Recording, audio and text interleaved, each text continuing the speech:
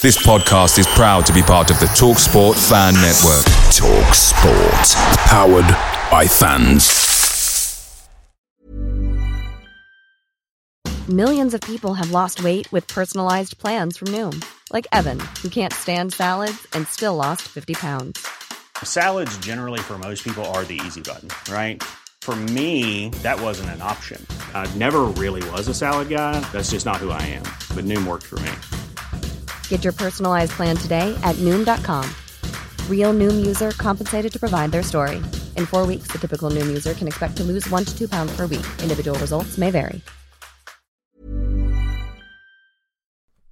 The TalkSport Fan Network is proudly supported by McDelivery, bringing you the food you love. McDelivery brings a top-tier lineup of food right to your door, including my favourite, the Quarter Pounder with cheese. No matter the result, you'll always be winning with McDelivery, so the only thing left to say is, are you in? Order now on the McDonald's app, and you can also get reward points delivered too, so that ordering today means some tasty rewards for tomorrow. Only via app at participating restaurants. 18 plus. Rewards registration required. Points only on menu items. Delivery fee and terms apply. See mcdonalds.com.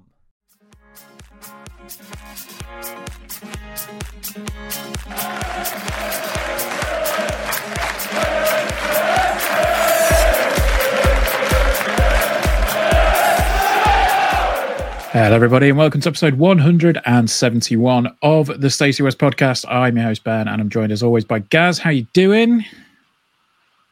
I am doing very well, thank you. It's good to be back.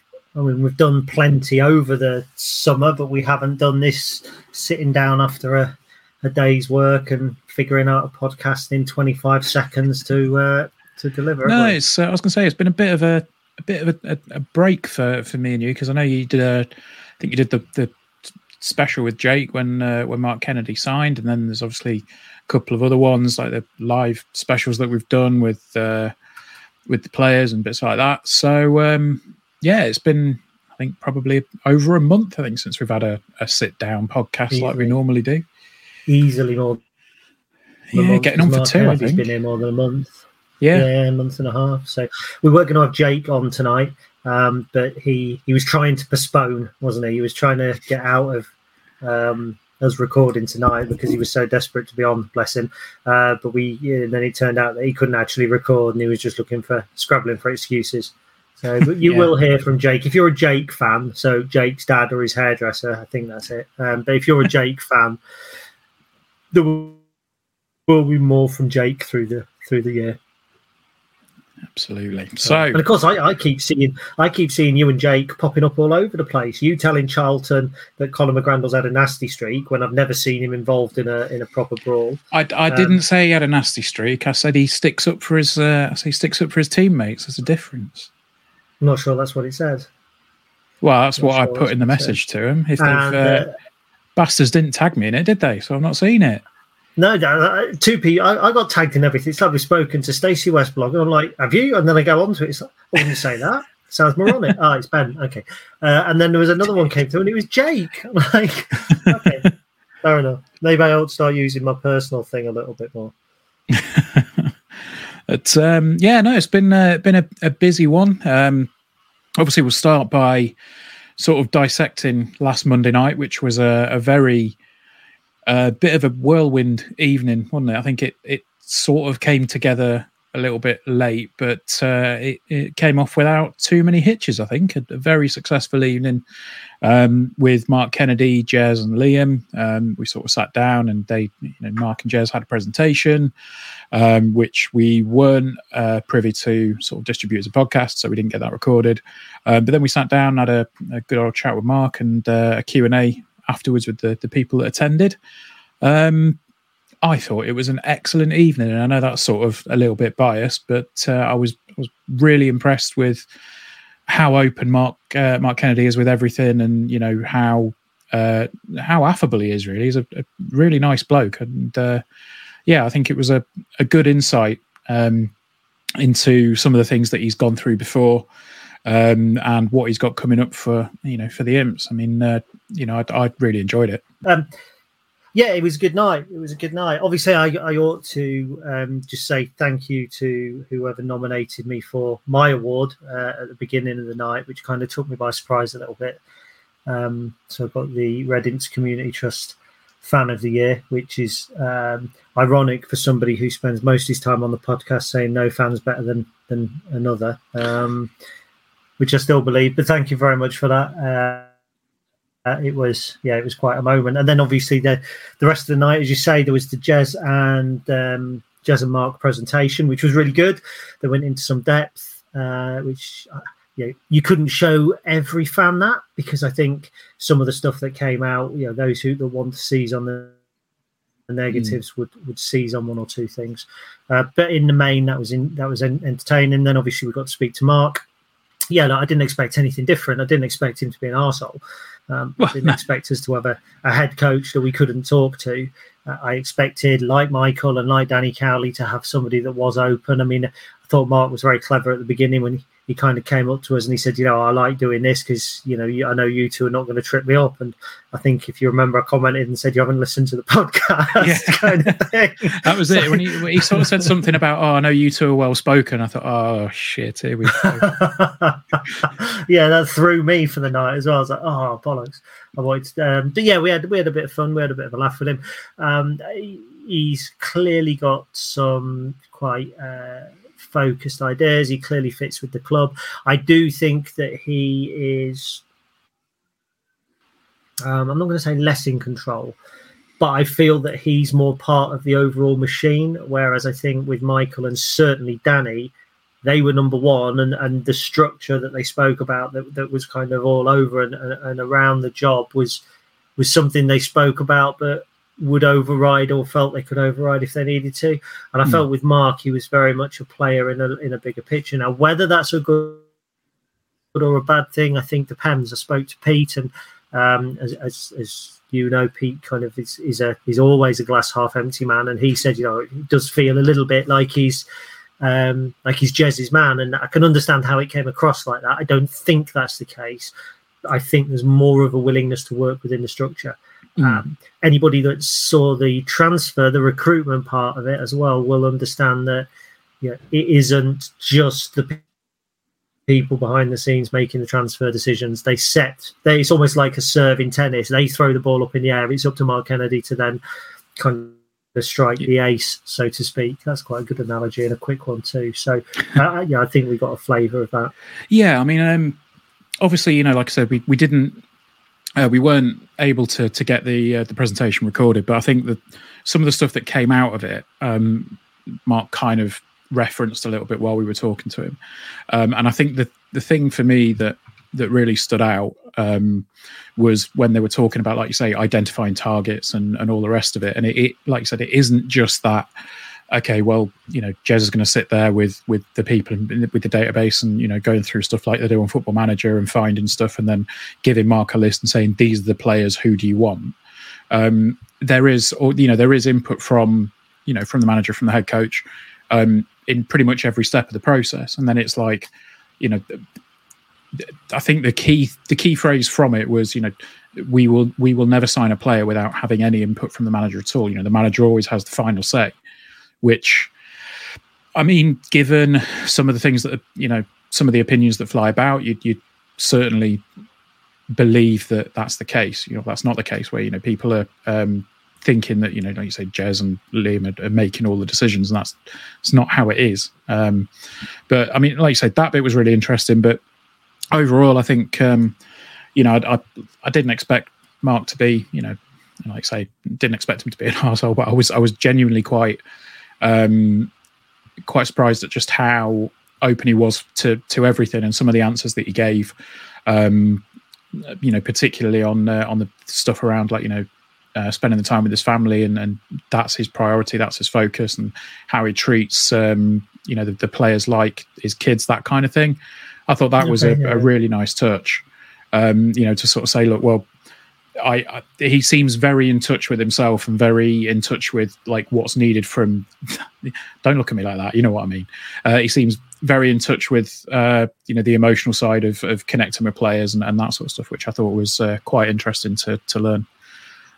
Yeah, I actually thought to a degree he was more closed than one or two in the past as well. It was. Look, I'm not saying that you're wrong. I get what you're saying. He didn't want to talk about anybody who he had been influenced by. Not really, did he? I mean, he spoke about Mick McCarthy, but I kind of served up an opportunity, not for him to name drop. I dropped the names. I served that opportunity up. And he's very reticent to talk about who's influenced him. I mean, he was talking about somebody that was on his coaching course at the same time who had then gone on to win trophies as a coach or a manager or whatever, but he didn't name them.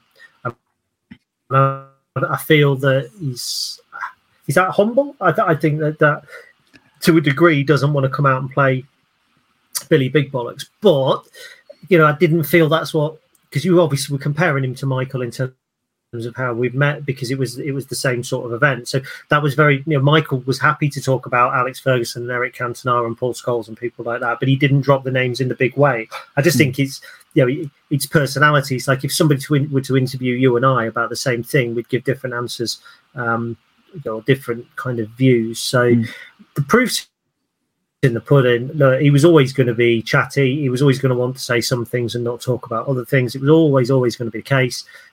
So it's all really down to results. The fact is he didn't come across as a complete amateur, and I think when he was announced, some people thought, who the hell's this? Yeah, 100%. Very clear. What I felt, one thing I did, I was going to say, I think that the biggest thing for me was like the when we sort of pushed him a little bit on the decision to take the step back from being in the first team at Ipswich and kind of learning from that, and particularly his time at Macclesfield. I know a lot of people, when he signed, people were saying, "Oh, why have we got a manager who took Macclesfield down?" and all of that. But looking back on everything that happened and the way that he talks about that, he saw it as a challenge that he was actually delighted to get behind and take on head first, which for me that's the kind of thing you want to be hearing from somebody, not just like, oh, I absolutely hated it. I mean, he may have found it difficult and he may have hated elements of it, but the fact that he relished the challenge for me was a big positive. Again, I didn't expect to hear anything else, but he was quite candid when he spoke about it. I mean, he was never going to say, I wish I hadn't done it. And again, you go back to Michael, and he was kind of, he said if you remember when Michael changed from Blackpool to Blackburn and that sort of thing, he was saying about, I took this from it and I learned that from it, which I thought was quite interesting. So, it was, it was worth doing. It was nice. It was good to have him there. Like you say, he was approachable. He stayed and had some pictures taken and that sort of thing. I just think, bring on the results. I did like the way he owned presentation, and people won't have seen this, and I might have mentioned it in the dog walk video.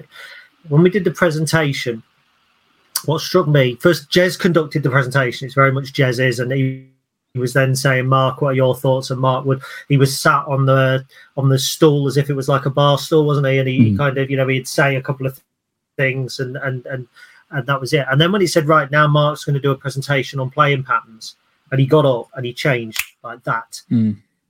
And he was, Jake, play this bit, stop there, rewind this, do that. And it was very, very authoritative. Yeah. And I felt that we were getting the media-friendly Mark Kennedy. And I feel that we said about you wouldn't want to cross Michael Appleton because you could just tell in his stare and the way he looked. With Mark, the bit you wouldn't want to cross is much more hidden. There's a much more furry kind of, I'm not going to say cuddly, but there's kind of an exterior there that is more, dare I say, more media friendly, more, I think you said affable at the top of the, I think people will find it easier to connect with Mark Kennedy. I don't think he's any less of a bite underneath than Michael had. But I think he just, I see Mark Kennedy as very much like an iceberg. You can see 20%, but there's quite a lot there that only the players will see. So I mean, particularly there was a section where he was talking about how he likes to build up the play and sort of he had like a kind of an overhead view, kind of like a Football Manager match essentially, where you're watching the ball get played between two or three players at the back and the way that the opposition shift in their shape. And it was stuff like that I probably wouldn't give two thoughts to, but having looked at it and having seen okay, right, that's why they're doing that. That's why they're passing it between the right back and the centre back for a couple of times. It's to draw the players out of position. And I mean, I suppose that's why I'm not a coach, but it was just a very very interesting thing to see. And then of course that's where you start to see the benefit of the whole play out from the back and not gearing it forward all the time, that sort of thing. So yeah, it is a bit of a shame that we couldn't broadcast that, but it definitely gave more insight into his mind and his tactics and things like that. So I'm very pleased that we got to attend. And I think probably just to wrap up on the interview and on the night, I think it was it was a bit of a massive privilege to be able to do it. And I think having that opportunity, just want to say thanks again to Luke and Jake at the club and everyone at the media in the media team for giving us the opportunity, and hopefully the people that came along thoroughly enjoyed it. And thanks to me for organising it as well, I think. Jay, Ben, do you think? Do you think you've forgotten somebody there? Well, who was it that was putting all the questions together on the day and working out the running order with Jake whilst he was trying to do his full-time job as well? I put some questions together. You did, and one of them I vetoed, and you still asked it. Yeah, because we still had we said we'd do 40 minutes, and we were at about 35.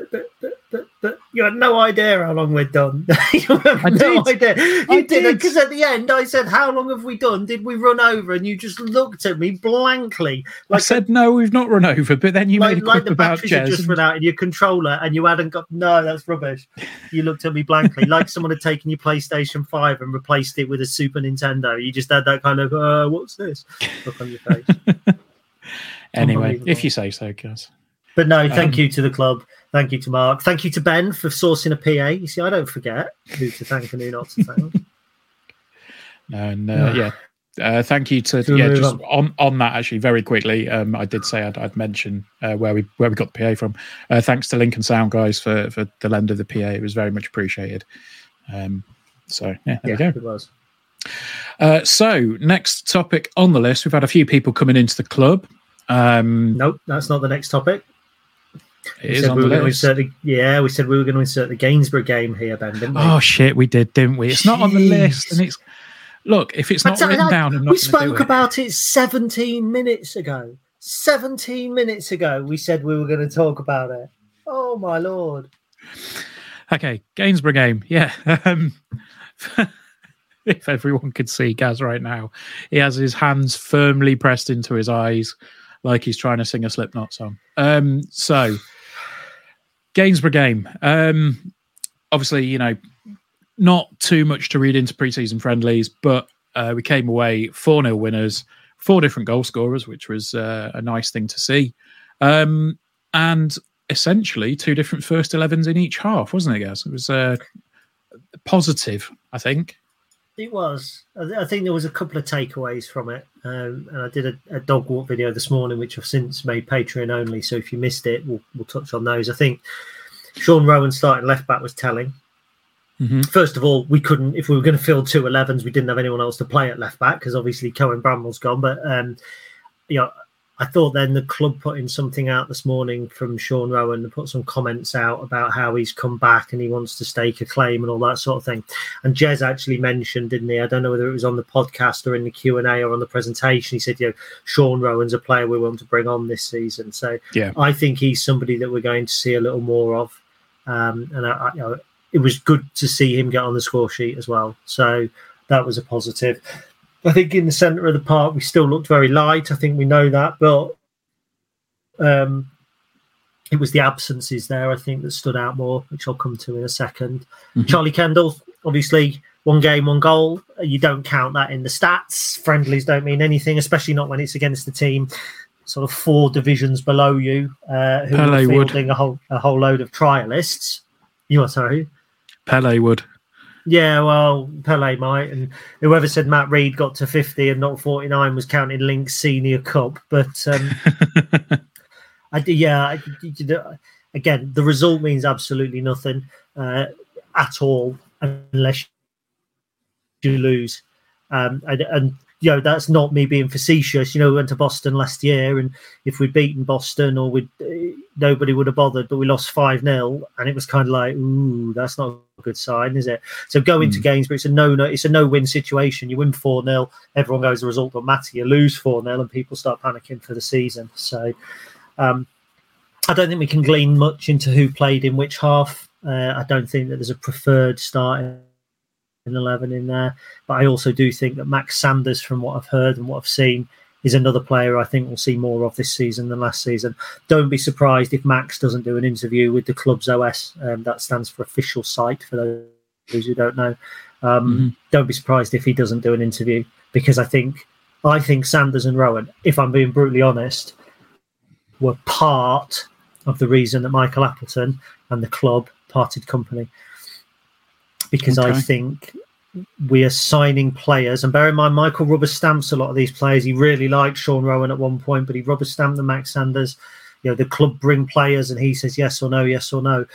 But I think the fact that we were letting young players come to the club, not develop and go again, and then seeing them have success, I think the club looked at Rowan and Sanders and thought, we can't have that happen. Zach Elbazedi is a classic example. Theo Archibald, I think, is a victim of circumstance, not favoured by Michael. Interesting, Mark Kennedy, do you remember? He said some players tried to leave me at Macclesfield, and some players resigned. Theo Archibald was one of those. So the likes of me were going, oh, we played under Theo Archibald and Mark Kennedy, they'll get on well, whereas in actual fact, it can mean exactly the opposite. So they were the positives. And then obviously there was some notable absences. Joe Walsh suffering from, and here's a surprise, an injury, a groin strain, I believe. Scully pulled at last minute. I think that was injury related. We know Lewis Monsma was injured. And then Chris Maguire was in the 200 Degrees coffee shop in Lincoln. Yeah. I mean, I think, given some of the stuff that's been floating around with regards to Mr. Maguire, we'll start there. I don't know how accurate some of the stuff that's been going around is, but apparently, if he's been searching for options away from Lincoln, and he feels that he wasn't appreciated last season. I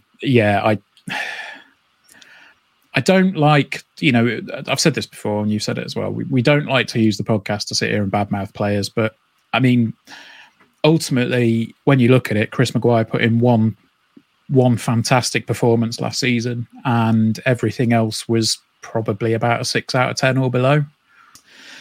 It's a shame. I think when somebody like Chris Maguire comes in, he's obviously got talent. He's obviously done it elsewhere. He's obviously played well elsewhere, but it seemed like the only way that he could perform was when he had to prove himself, or when he had some, a point to make, which was disappointing, because if he'd have played a few more games like he did against Sunderland away, that it would have been a completely different season. And ultimately, when you square up to fans twice in a season, after a game across the Ad Hoardings, you're not going to be in the best of books with them anyway. I mean, I think it's fairly safe to say we've seen the last of Chris Maguire in a Lincoln City shirt, and I can't see it happening. I mean, I said exactly the same thing on my dog walk earlier, so I don't know why I'm questioning you. It's because it's me, Gas. No, well, yeah, question everything. That's what Andy Pearson says. Question everything, believe nothing. It's the motto for the Assassin's Creed series. I don't think Chris Maguire was as bad as people make it. No. I'm not going to believe Twitter rumor about him agitating for a move. If I see it from an official channel in a newspaper, I'll buy it. If I see it from just a general random tweet, I ain't buying that personally.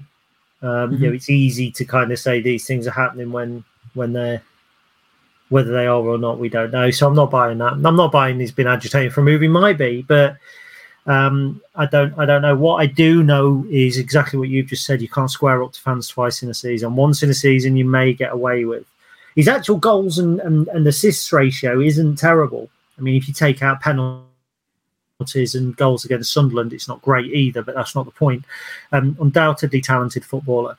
But if you look back over his history, he has spells where he excels and he has spells where he doesn't. Bury were very, very disappointed with Chris Maguire when they came down the year before Ryan Lowe, I think, then took them back up. He was a big spend for them and somebody that contributed to their relegation. So, yeah, I think if things aren't going Chris Maguire's way, he's not the sort of person that's going to get you out of the hole. So, yeah, we might well see him again. I seem to think in this post-match interview, Mark Kennedy just glossed over the fact that Chris Maguire wasn't involved.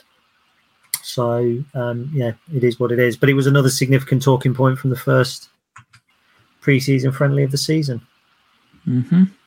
And obviously, yeah, like Powdy O'Connor starting. Yeah, absolutely. So, Powdy coming in. It seems like we said. It looks like a great signing. It did. Obviously, we will come on to the other ones as well, but it did seem to be a bit of a thing of Lincoln possibly raiding Bradford for their top rated players in the first couple of signings that we made. But when you sign somebody that's essentially been player of the season at another club, you immediately your ears prick up a little bit and you immediately think, oh, we might have signed somebody great here. It's not necessarily somebody that I knew all about. Surprise. But seeing Powdy come in, looks like it's it's a decent signing at centre half, and one of those where I think you said it in your article when it went live. Why have we signed another centre half when we already have XYZ? But ultimately, we've signed a centre half that's played 40 plus games consistently now, which is a rarity for Lincoln City centre backs over the past couple of seasons, isn't it? So yeah. I don't think I question why we'd signed another centre back in a way that why have we signed another centre back? I know why we've signed another centre back. We need to sign one that's dominant in the air, that plays 40 odd games a season, and that's a threat in the other box as well. Mark Kennedy said the ball's going in from corners and set pieces. It's going into the box. So if it's going into the box, you need somebody to get on the end of it. And I don't believe we had among last season's players, we have a threat. Even Lewis Monsma, he was very good from corners, but a lot of the goals he scored from corners, rather than being powerful headers, were the ball's dropped to his feet or he's snuck in at the back post. So I think that's what we brought Powdy in for. We need a leader at the back. We didn't have that at times. And you're good too. When you go 2-0 up at home, you shouldn't lose 3-2 if you are an organised side, with the greatest respect. And we did that against MK Dons. We fell apart. We didn't have any bravery. I think at times players hid. And I don't think that you're going to get Powdy O'Connor hiding. I do know a bit about him. Just purely, I remember writing about that cohort of players coming through at Leeds United, and O'Connor was one who went out on loan, I think, to Blackpool. I seem to remember maybe even got sent off there before he moved on to Bradford City as well. So he's going to be aggressive. What we don't want is a liability at the back in terms of bookings and red cards. It's always, like you say, it's always promising when you see players have got Player of the Year for their team the year before they join you.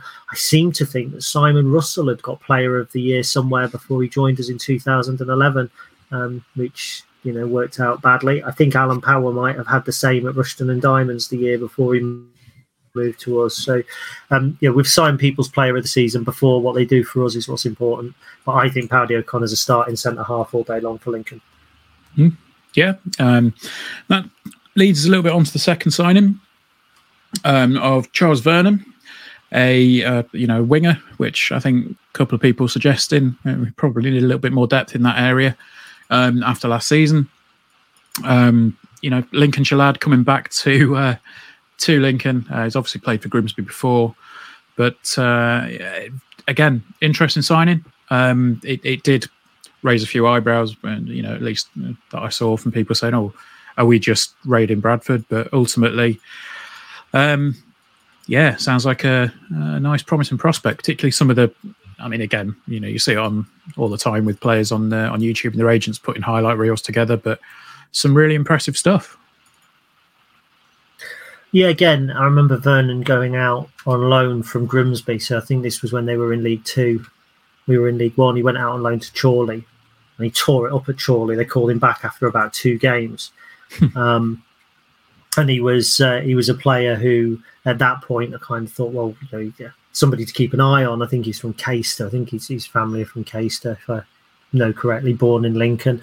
I remember him the day we beat Bradford 5-1. He was the only player of theirs that I thought looked like he'd got anything about him, who came off in this halfway through, and I think there was issues there with him and the manager and all sorts of stuff. Gone to Bradford and done really well. And when we signed Paddy O'Connor, I had to laugh because at that point I think we all had an idea that we were signing Charles Vernon. It's certainly done the rounds in terms of rumours, and there was Bradford fans coming on saying, "No, you can take O'Connor, just don't take Vernon. He's our kind of our star man." And then he signed. So again, it's like we say every summer, on paper, every player looks like a good signing. Mm-hmm. Lincoln City, you're not going to sign a player that you're going to go, well, he looks like a shit signing. You're always going to find some positivity around it. You are, aren't you? It's true. Yeah. Last season we said Dan and Lunderloo looked like a great signing. Hakeem Adelakan looked like a great signing. And with the greatest respect, they were both not great signings. Last Sorensen looked like an interesting signing, didn't really reach the heights. Yeah, if you went back over our podcast last season, I'd certainly be praising Hakeem Adelakan and Dan and Lunderloo more so than I'm praising Charles Vernon and probably anyone else on the list. So the proof's really in the pudding. What I will say about Vernon is he's got experience at this level, having played for Burton. The local lad angle will make it, I think, easier for him to be accepted by the supporters if things don't quite go right, because it'll be, he's a local boy, and he's very media friendly. He's already been down the Lincolnshire show. He's already told Luke Thornhill and the media team wants to get involved in as much as he possibly can. Yeah. It's not easy for a player to come from Grimsby Town to Lincoln City and succeed. It isn't, it happens, but it isn't easy. But I was in a garden centre on Father's Day. Not with my dad; he was on holiday. I was with Fee, and there was a guy and his son, like 60 and 40 or something, talking on the other table. They were Grimsby fans, and I interjected at one point. The waitress was actually going to walk away with their breakfast. They hadn't heard her call out a number, and I saw their number and I saw the breakfast. And for a split second, I thought, God bastards, make them go hungry. But instead I went, "Oh, excuse me, I think that's yours." And they turned around, and I said, "Oh, I couldn't let Grimsby fans starve." And they were like, Are you a fan? I said, "No, I'm a Lincoln fan. I support the best team in Lincolnshire." And then the first thing they said to me was, "You've just signed Charles Vernon. He's a hell of a player." Now, for a Grimsby fan to say that after he's left them when they've gone down and gone on, do you know what I mean? I thought that was quite telling. So, hopefully he gets us off our seats on July the 30th. Absolutely. So that was followed on the same day that we interviewed Mr. Kennedy by Tashan Oakley-Booth, who's come in from Stoke on loan. And what I found interesting when we were talking to him, to Mike, was that he's a player that he's worked with before, or not worked with before, sorry, had his eye on for a while, and he liked him a lot as a player. So this one, I think of all of them, this one sounds possibly the most positive. Again, we'll see as the season goes on. But again, another interesting signing. Yeah, absolutely. Obviously worked with TJ when he played for England, and England won the Under-17 World Cup. Yep. So he's got that pedigree. Joe Hutchinson, who's our head analyst or stats analyst, he worked with the England team as well, so he knows Tashan well. As you say, Mark knew Tashan from his time at Spurs and wanted to keep an eye on him. He fits the bill for what we need, because we didn't really have a midfield. But if he plays well and Sanders plays well, and you've got Lasse Sorensen to come into that and a couple of the other young lads, it really is only the defensive midfielder that I think that's vital. So.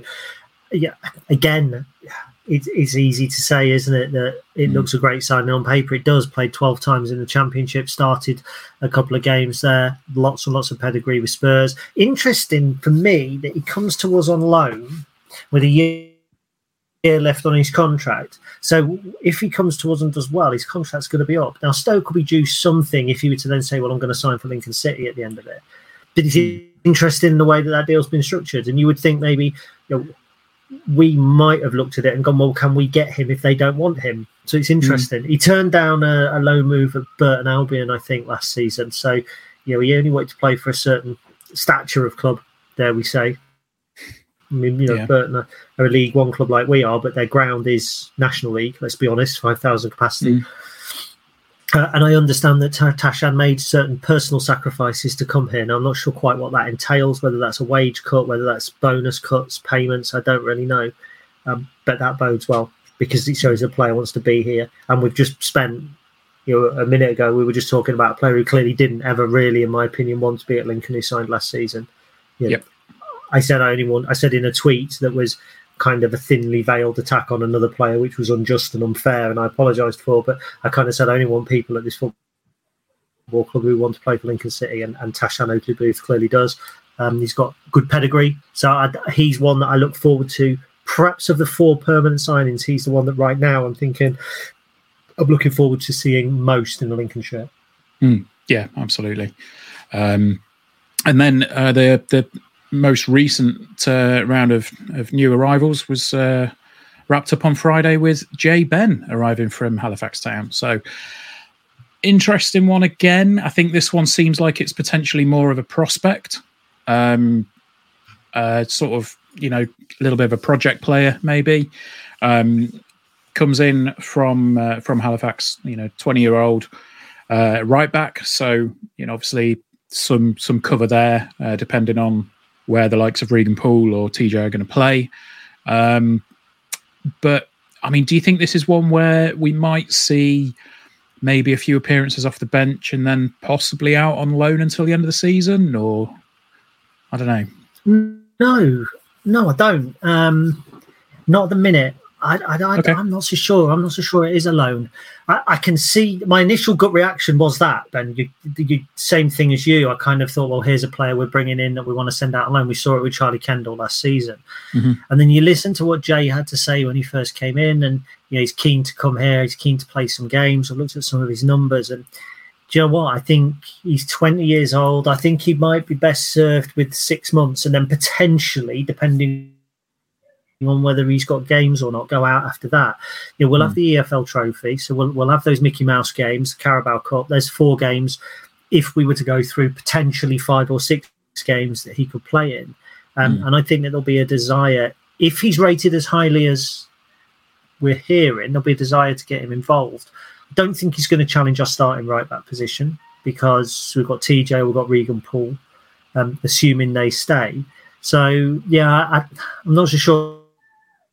Probably, actually, you were right in that he will get a few games on the bench and go out on loan. But rather than that being at the beginning of the season, it's more likely to be if we're knocked out of the cups by Christmas, which was unusual that we were last season, but we were. So, have you got a cat kicking off in the background?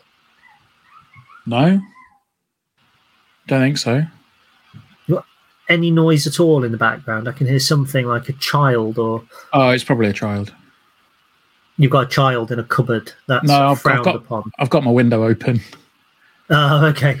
Because it gets warm. No worries. So that's Jay Ben, basically. His numbers look good. I mean, he was 13th, I think, in recoveries, 13th in the pressing recoveries, and 13th, I think it was 13th again in defensive duels contested over per game, which is really impressive for a young man who had only started 12 games. So, not one to impact the first team, but certainly one, I think, with a long-term future.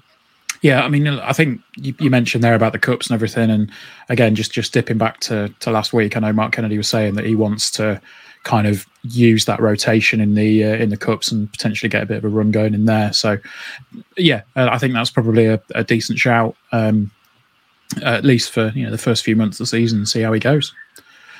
There was, of course, one other capture on the day of the podcast, wasn't there, as well, but not a player. So a very interesting signing on the day, I should say, when we did the recording. Mike Garrity coming in as the assistant head coach.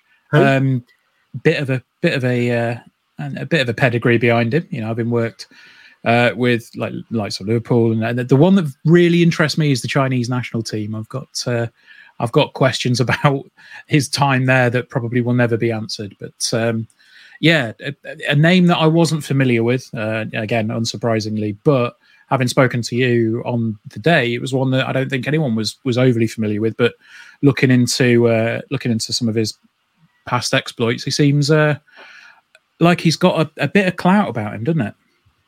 Yeah, I think it's his time with Blackpool that not impressed me, that I found most relevant. I think he's been an assistant head coach at this level already. Was contributed to them being promoted at our expense. Interesting, that we kind of swap our management team and then we take a member of their team. So I think Mark Kennedy came.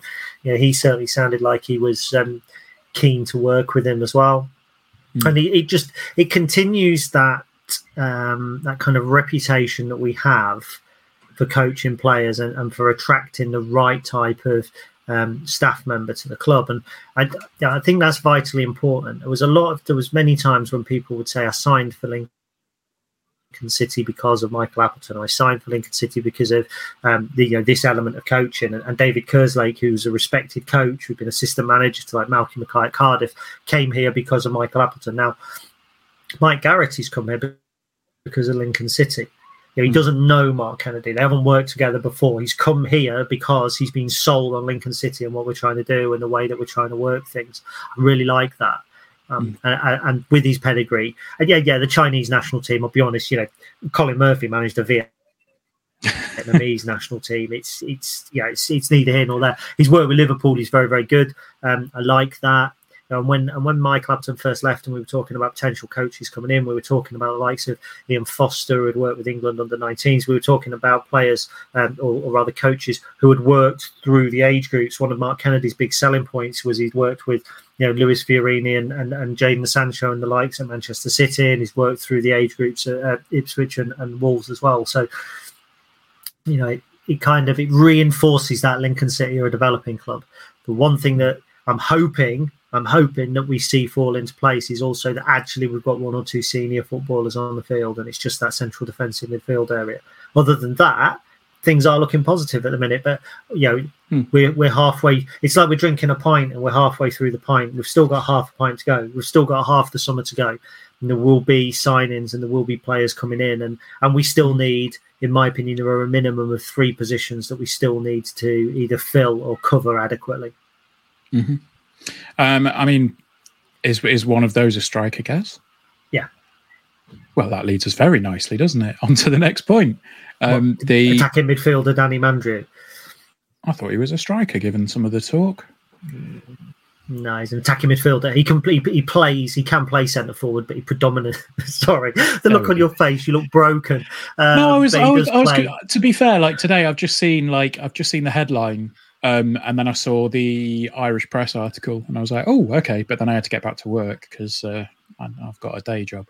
But that was all I had a chance to see. So I was under the impression that he was a striker. No, he's an attacking midfielder. I spoke to DM from somebody from Shamrock a little earlier on, and they said, he's a midfielder, but he's not a midfielder that's going to play 6. He's a midfielder that's going to play 8 or 10. So he's an attacking midfielder. The classifications are hard. He's not an out-and-out striker. He's not a 9, but he has scored something like 22 goals in 57 outings for Shamrock. So he knows where the back of the net is as well. And he can play on the wings. He's kind of versatile. I liken him in terms of his position from what I've seen. I've likened him to a kind of a Shea McCart and Jack Payne type player, that kind of can play behind in the 10 or the 8 role. Okay.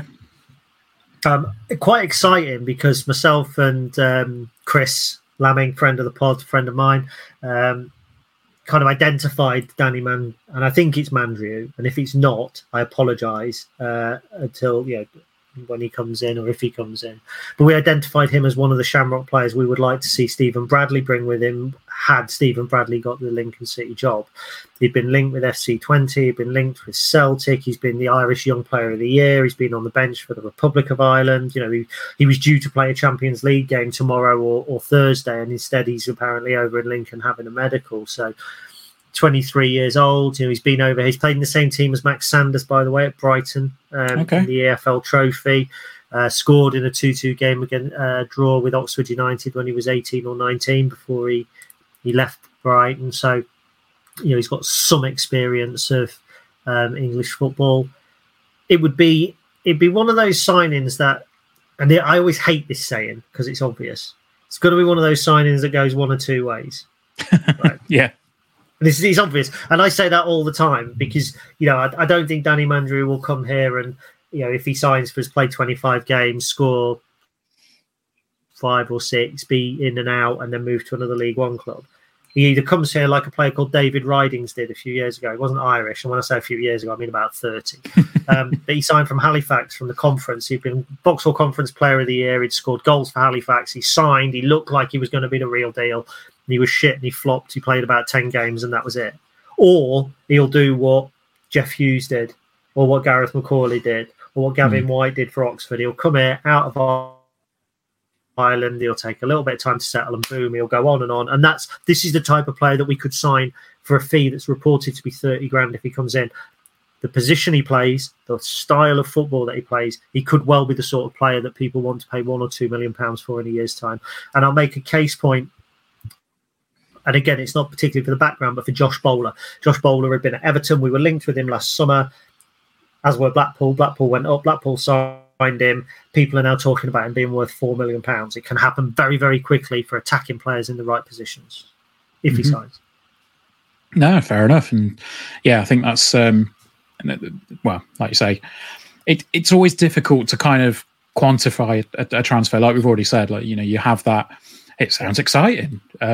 But then, again, like you said, they can fall flat on their arse. And, we saw that with Dan and Unlu, who, interestingly, I saw had signed a new loan deal with Cheltenham again this season. So that'd be an interesting one to keep an eye on. Because at Cheltenham, he plays as part of the two. So they play two up top. And he plays with Alfie Mays, the classic big man, little man. He doesn't have to do quite as much work. He can probably get away with running towards the ball because Alfie Mays running away from the ball. Whereas when we played him as a lone striker and he ran towards the ball, he left gaps.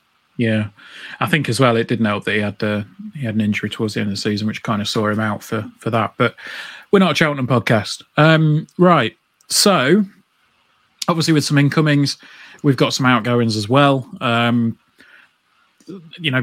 Possibly the two, well, we knew one of them was happening, but the two in the midfield, obviously Conor McGrandles has gone and Liam Bridcut's gone. If we start with Conor McGrandles, because I know this caused a lot of quote unquote discussion. McGrandles leaving and then heading down to Charlton, and I don't think it's out of the realms of being fair for us to say that everybody does genuinely wish him the best in the season ahead, apart from when they play us. Because I think he was a decent servant to the club, and he played very well. Had a bit of an off spell last season. I don't think anyone could deny that. But ultimately, did the right thing in terms of his contract. Saw the contract out. Didn't try and angle for a move like somebody else that we've already mentioned on the podcast. Didn't try and allegedly. Didn't try and engineer his way out of anything.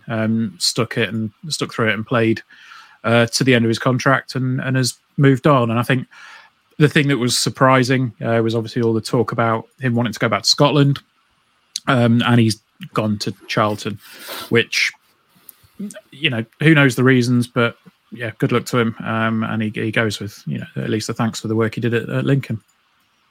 Interesting. I want to make a real distinction. I just want to make it clear that nobody knows whether Chris Maguire was angled for a move or not, and nobody knows what went on behind the scenes with Conor McGrandles. So we can't say that one player did this and another player did that because it's pure hearsay. So I'm just going to I can't say it. If Ben wants to do a podcast on pure hearsay, he can do. But Gary's not prepared to. But it wasn't hearsay that... sorry, I can see the look on your face. It wasn't hearsay that I was told specifically by a member of staff that we were more or less resigned to losing Conor McGrandles to Scotland last summer. That's fact. That was with somebody who, it wasn't a friend of a friend, it wasn't a friend of the physio, it wasn't a physio's mum's brother's cat's dad or whatever. Do you know what I mean? It was none of that. It was somebody at Lincoln City said, we think we might lose Conor McGrandles in the summer, so we've signed this player in order to replace him. someone with a similar engine, somebody who incidentally will be part of the squad this coming season. So, and I think that the Radio Lincolnshire kind of reported something similar as the contract ran down. Then in the summer, when it was Hibs and Hearts or somebody was allegedly coming in for him in the winter window, the rhetoric built from that. Connor never said he was going back to Scotland. To be fair to him, he said he wanted to pursue other challenges. Fair enough, I understand that. What's bitter, I think, for me, first of all, I kind of bought into the Scotland thing a little bit. I also feel bitter when a player wants to look into other challenges and goes to a team in the same division. In the same league, yeah. And what I probably forgot on the night, it was an emotional reaction, is that Charlton are a bigger club than us, a much bigger club than us. They've got a bigger ground, they've got better history, they can pay more wages, they're slap bang in the middle of London, they've been in the Premier League. Charlton are like Sunderland, like Ipswich, like Portsmouth. They are a bigger club, like Sheffield Wednesday, like Derby. They're one of the teams that really we're not lucky to be playing because we're in the same division as them, but they're one of the teams that 20 years ago when you were playing in the band and I was dancing around in the poacher outfit, we would only have played Charlton in the cup. Otherwise it was always going to be Cheltenham or Carlisle or Chester. So with that in mind, if you're a player and you have no affinity whatsoever to Lincoln City, not other than the fact they've paid your wages, fair play, I suppose. He doesn't owe us anything. He came for free, left for free. I do think he had two bad spells. I think he struggled to get involved for the first 6 months of his spell. If you remember, Liam Bridgecut, James Jones, George Grant were the midfield. Connor was the fourth man. Fought his way into the team. Did very, very well in the run-in at the end of last season. By last season, I mean the playoff season. One of the few players who, while we were playing badly, was playing very well. But then last season, when we were playing badly, he wasn't able to have the same impact in the first half of the season. Thought he was poor, I'll be honest. And then in the second half of the season, he was better, but he never hit the heights for me of kind of January to May 2021. But he always did. He always put his all in. I don't think he was, and I can't quote now, I don't think he had a nasty streak. No, the quote that was used as the headline was "He's got a temper on him," which was used in the context of He's got a temper on him. He's what Ben Ward from the Stacey West podcast said. I mean, I didn't see him have a temper on him as such, but obviously. Well, I think the way where that came from was like, you look at, for example, the end of the Sunderland game, like, the way that he squared up to people and the way that he was one of the first people on the scene when something controversial kicked off. Like that was where that came from. I'm not saying that he's flying into tackles, with his studs up or anything like that, but that was where it came from, and that's the headline that they when he keeps a lid on it. When he keeps a lid on it, it's a great attribute. But woe betide it when he doesn't keep a lid on it, which I don't think we ever saw. But anyway, so he's got a temper on him. Yeah, look, he'll do well at Charlton. All joking aside, he works hard. He battles hard. He's a box-to-box midfielder. I don't think he's a six. I don't think he can hold the midfield on his own.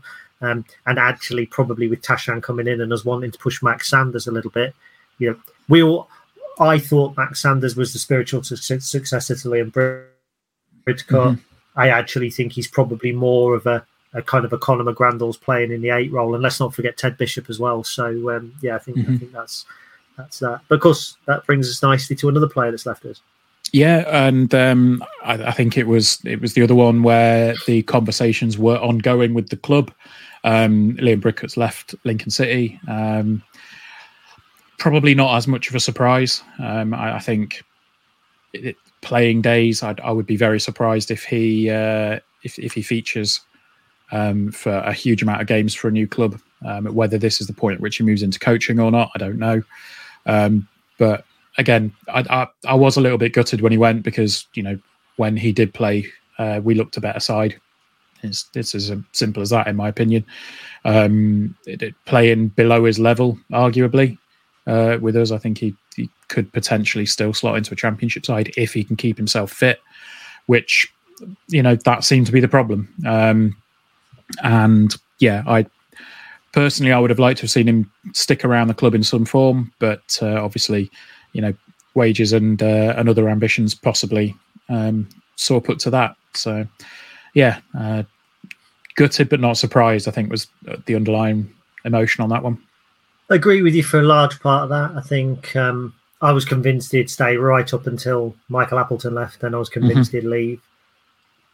14 starts or whatever it was last season is not enough. And that's, it's as simple as that. It's not enough. I disagree. I don't think he can play in the Championship now. I think that in terms of fitness and pace, it's probably just a step too far. I think that he wants to continue his playing career. It wouldn't surprise me if he doesn't rock up somewhere like Derby County. People are saying Blackpool. I think it's been rumoured that he's been training with Derby, isn't it? Yeah, it wouldn't surprise me if he doesn't rock up there, probably trying to, because I think he'll want to stay relatively local. I think that was one of the attractions of moving to us, that he was still based here from playing for Forest. So, and yeah, obviously, look, Liam Bridcut fit for 30 games a season.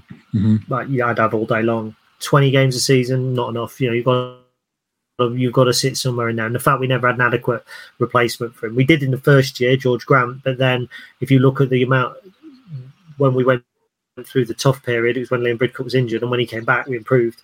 And that's why I'm convinced that it's a vital position to play. So, I don't want to dwell too much. Liam, I think, was a great servant to the club, just like Conor McGrandles was, but new manager, new ethos, new set of players, and unfortunately Conor, Liam Bridcut and, of course, Cohen Bramall are part of the old guard that have gone. Yeah, and Cohen Bramall, we'll touch on it, Rotherham meeting his release clause. He's gone there, which, again, it's another player that's gone from us to the Championship for a fee. It's I don't want to use the words, but it's the model. It's what's going to happen. I think I can see you cringing.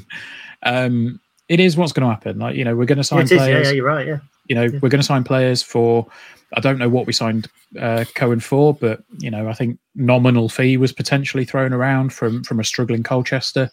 He's then gone on, he's done well. He's looked, let's be honest, his key attribute is his pace.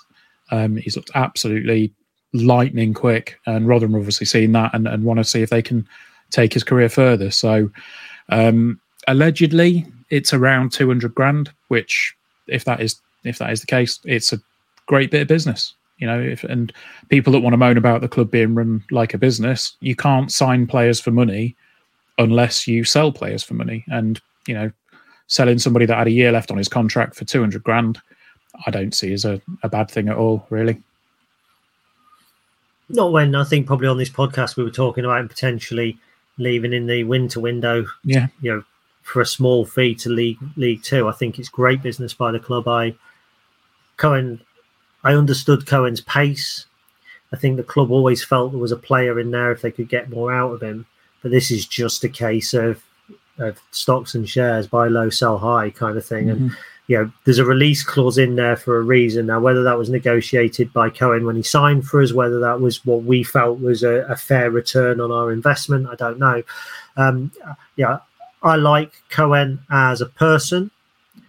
I don't see him as a key part of a top 10 League One club. I don't see us being a top 10 League One club, but I don't see him being a key part of that. And you need to be signing players that you can see being a part of that. And that's meant with the greatest respect. For me, this move is less Harry Toffolo and more Paul Mayo. When Toff left, you knew he. Don't cry, I can see it. You knew he was Championship ready. You knew he was going to kick on. You knew he had all the attributes. When Paul Mayo left for Watford, it came like, what? Well, that's a generated football manager transfer. And there's no disrespect to Paul Mayo, but it was, at the time, I didn't think Paul Mayo was going to go on and play in the second tier, and they came in and bought him, and you're like, whoa, where's that come from? And it was a little bit like that with Cohen.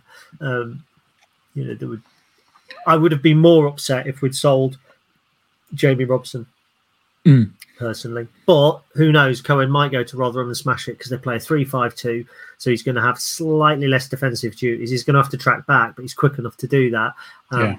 Cohen's best football was played when Liam Bridcut was playing in the holding midfield and when Joe Walsh was playing left defensive, left side centre half, because he was constantly kind of not shadowed, but he was given he's got a bit of a safety net, hasn't he? Yeah, and remember, in reality, Cohen was never our first choice left back. He was signed when we had Theo Eden, and when Theo Eden moved, we signed Jamie Robson, and it was Jamie Robson's fitness and ability to adapt to the English game that gave Cohen football, not his ability. And towards the end of the season, Jamie Robson came back in, albeit through Cohen's injury. But yeah, best of luck to him. That's what I say. Yeah, absolutely. So, yeah, I mean, you know, while we're sort of on the subject of money coming in or transfers and all the rest of it, obviously I did find the moment last week when you said to Jez, is there a future interest in George Grant? And he just flatly just went, yes. Do you know what? That was brilliant. Do you know what? I had asked Liam beforehand, because I thought, I don't want to say that if there isn't. I don't want to ask the question if there isn't a sell-on clause, because, you know, in that kind of context, I didn't want to kind of put Jez massively on the spot. But at the same time, I wanted it to be known by the club, known kind of officially, if there was a sell-on clause or not. So I asked Liam, and he said, yes, there was. And he told me a little story kind of about it as well. And I thought, oh, that's quite nice. That's quite good. I'll ask Jez, and you know, we might get. And he was just like, yes. And there we go. So there was a sell-on. There was a sell-on clause for George Grant. So that's good news. Yeah. And it is good. It is good news. And hopefully there's one for Harry Toffolo as well. Yeah, I was going to say, obviously, you know, the interest at the minute of I think it's Forest for Toff is rumoured to be in the region of about 2.5 million, I think, something like that. So yeah, it'd be hopefully a nice chunk of change for Lincoln. So that's more or less it. We were going to talk. Do you want to talk about the new kit still? We're just ticking over an hour. Yeah, can do. Yeah, go on then quickly. Yeah, I like it. Do you like it? I like it. I think it's really nice. I'm pleased because I was part of the team that designed it. Good. And then I forgot what designs we'd okayed and which we hadn't. And when he came out, I saw the back of it, and Pete messaged me and said, "Since when have you not been red and white stripes?" And I'm like, "What? I think I might have missed the memo." And then it came out, and it's like, "That's red and white stripes." He goes, "There's black on it." Pedantic bastard. In my mind, my favourite Lincoln City kit of all time is 93-94. Because it had the black going up as well. The David Johnson, Steve Mardenborough kit, I liked that. Not so much the way it fit, the collar and that sort of thing, but just I like the black on the red. I like that detail. Yeah, I'm someone that always, when he does text on anything, I always like to have the outline of the text, you know, and kind of fluff it up. I think it looks better. So yeah, I like it. I did go into the club shop on Saturday morning to buy it, but I was buying running shoes instead and couldn't justify paying 50 odd quid for the shirt, so I'll wait for Christmas and let Dad buy me it. Yeah, I ordered it on the day of release, and it didn't come till a week and a half later, which was I know it was on Twitter, good of the website. But yeah, I do really like it. The only thing I don't like about it is the same thing that I think a few people said last season, is the iron-on badge. I think it just seems a bit. I don't know. Obviously, you know, Liam mentioned about the cost of sports jerseys in America, and the fact that they're much cheaper over here. I think it was an embroidered badge would be a very nice touch, especially considering that Areo have got the embroidered badge on the other side. Yeah, you know, there's also a training kit. It's black and red, and it's the one that's kind of got the map of Lincoln on it. Yeah. I don't think they've ever actually trained in it. I think it's just like apparel. Yeah. The badge is printed on that. It's part of the fabric. So it's not embroidered. It's not iron-on. It's part of the fabric. I'm not against that, personally. I like the fact that the black badge is on the red. I like the contrast of that. But I'm not a fan. I mean, it's not a fan of any iron-on the kind of sponsor or anything. No. But it is what it is. And people say, you know, oh, why can't we buy this shirt without the sponsor? Well, it's not an option a lot of the time, is it? Ask the sponsor why not. They don't put six-figure sums into a football club for people to go, I don't want Branston on the front of my shirt. And do you know what? I like last season's shirt, but for me, sponsor's part of the shirt. Yeah. I didn't like the fact we swapped sponsor every time. It never felt like we had a set. It felt like a different shirt whenever we had a new sponsor on it. And I understand, you know, it wasn't a choice, COVID, etc., etc. I understand why it happened. Yeah. But for me, you know, a football shirt has a sponsor on it, and I've got no problem with colours. The last one where I think the sponsor was just black and on the shirt was NSUK, and that was the one. Yeah, that had the word tosser on the front of it. It said asbestos services. Asbestos is TOS and services is SER. So, that was the quick save bag one, wasn't it? Oh, it was awful. What an awful shirt. I didn't buy that shirt. I've got it because I'd sponsored. Did I sponsor Danny Rowe for the second half of that season? Does Stacey West sponsored Danny Rowe for the second half of the season? So I got his signed match-worn shirt, but I refused to buy it. I think that is the worst shirt Lincoln City have ever played in. We've had the conversation before. We've had the conversation before, but I still think it's the paint, the spray paint half full one. Yeah, no, that's rancid as well. It's a horrible shirt. We have a good record with shirts. I can't remember what we picked for the away kit, but I do remember thinking that's a banger and I'm going to buy it. Okay. 100%. I remember looking at the away kit. Now, of course, the sponsor, again, because we didn't have the sponsor when we did the kit design, so that might make it, if the sponsor just says Tosser in big letters across the front, we'll buy Jake one. But that's a bit harsh. It is harsh, isn't it? It is harsh. I don't. It's the way that he said. Because we could say obviously there's a lot of talk of Danny Mandarin. We might sign him. It's just the way he's like, are we going to hold off and not do one tonight and wait for the signing? And he's like, no. And then, I can't do it anyway. Oh, right, okay. Sly bugger. We love you, really, Jake. Yeah.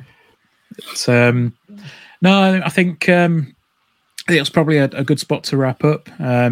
And I wonder when I'd be very interested to know when the away shirt's getting revealed and released, because I'm always interested in the away shirts, and I really liked last year's the third shirt. So I don't know if we're going to be doing third shirt again this season. I would imagine we probably will. Almost, I would say so. Yeah, I would say so. Do you know what? I went into I was going to buy training kit. I wanted to buy something to running. So I bought the trainers. I've got all the gear, mate, right? I've got the trainers. I've got a little thing that goes on my arm with the phone in it. My phone's too big to go in it. So whenever I go for a run, I have to take the SIM card out of my big phone, put it in my old little phone, and then have my old little phone in there. Look, and that's true. I'll show you. I've got my old little phone here with the key.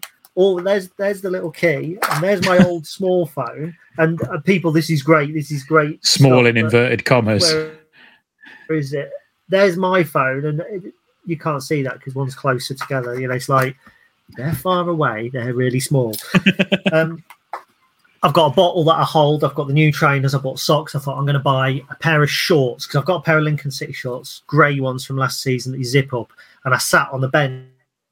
The big bench in our garden that I made myself and painted black, and it's crap. Whenever it gets warm, the paint the sap makes the paint wet again, and I got paint on these shorts. They wanted 30 odd quid for a pair of training shorts in the club shop. 30 odd quid. Not for me, thanks. 25, 26 quid. You're halfway to a bloody shirt. Yeah. And I really like that training kit, the blue training kit, but I'll wait until next season at this time and see if they've got any on sell off. It'll be on sale by Christmas. Yeah. They do. Do you know what? The range in the club shop is really good. Yeah. But I do always look through. I've still got quite a few home shirts. I almost thought I should buy a home shirt.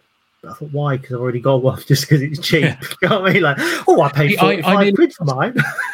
I nearly bought a second one because the badge was starting to peel on my main one. And I was like, I could get a new one and it'd be brilliant. And there's no pulls on it. There's no where I've nicked it with something and there's no bobbles on it. I was like, no, what are you doing? It's the new season. We should have both bought one and got the Stacey West podcast logo printed on the front of it. That's what we should have done. Yeah, that's a plan. That is. I'll see if there's any in the club shop in the week. Yeah, if you go in the week, right? And I am now not triple XL. I think I'm only double XL in the shirt now. So if there's any double XL, buy one and we'll have it printed on, and then because then people will just go, "Oh, you sponsored the team." Yeah, we did for free. That's a plan. That is. Yeah, that is a plan. That is. I'm all up for that. So, right. Well, apart from discussing our plans for misleading fans in the future, is there anything else that we need to talk about? No, I can smell my meatballs cooking. That's not a euphemism either. I was going to say, is your room a bit warm? No, it is a bit warm. I'm sat right in the window here. I mean, my camera is so low quality you can't tell. I can tell there's like a a light blur on one side and then a slightly darker blur on the other side. It's just white. That's the blind. Yeah, that's the blind coming in. So but no, we shall be back.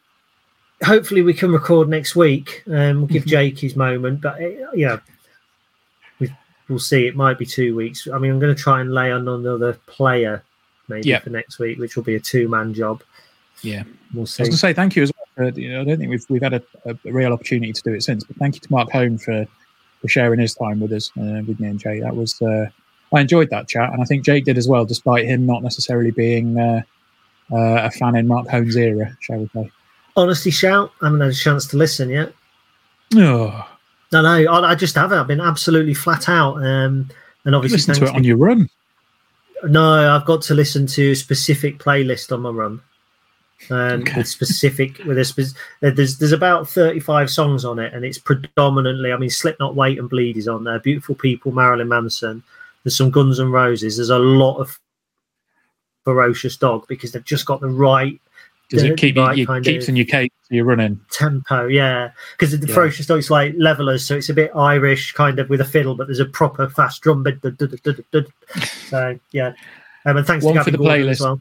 Yeah, just before we go, one for the playlist that you need to add. Thanks for Memories by Fall Out Boy. That is a perfect running song. I'm not putting Fall Out Boy. Why not? Because I'm not an emo. Might be. You just don't know it yet. I'm not emo. Fall Out Boy playing with Green Day was sacrilege. That would be like watching The Godfather and then watching Naked Gun halfway through. What's wrong with the Naked Gun? Well, it's not the same level as The Godfather. It's different, isn't it? That's what I'm saying. Green Day and Weezer, I can buy that.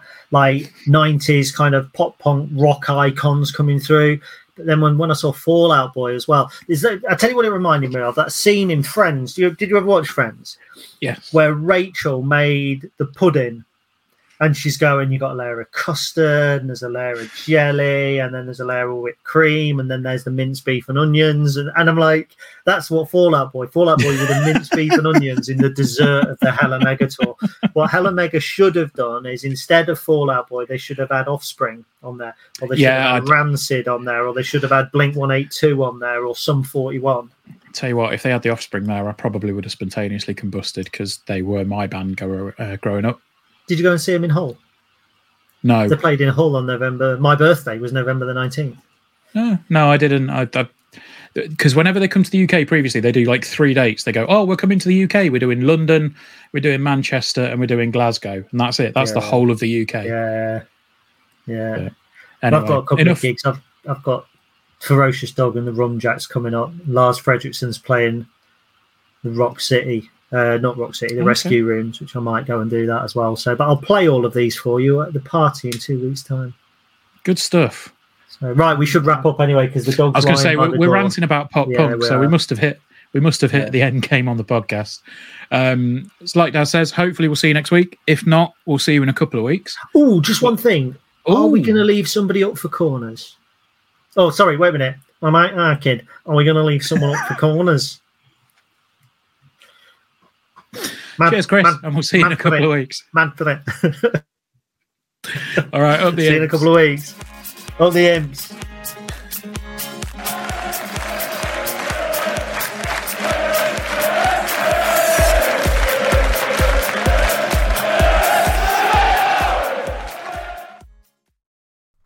It's the 90th minute, and all your mates around watching the Imps on iFollow. You've got your McNugget share boxes on the go. Your mate's already got booked for double dipping, but then you steal the last nugget, snatching all 3 points. Perfect. Order McDelivery now on the McDonald's app. You in? At participating restaurants, 18 plus, serving times, delivery fee and terms apply. See mcdonalds.com. This podcast is proud to be part of the TalkSport Fan Network. TalkSport. Powered by fans.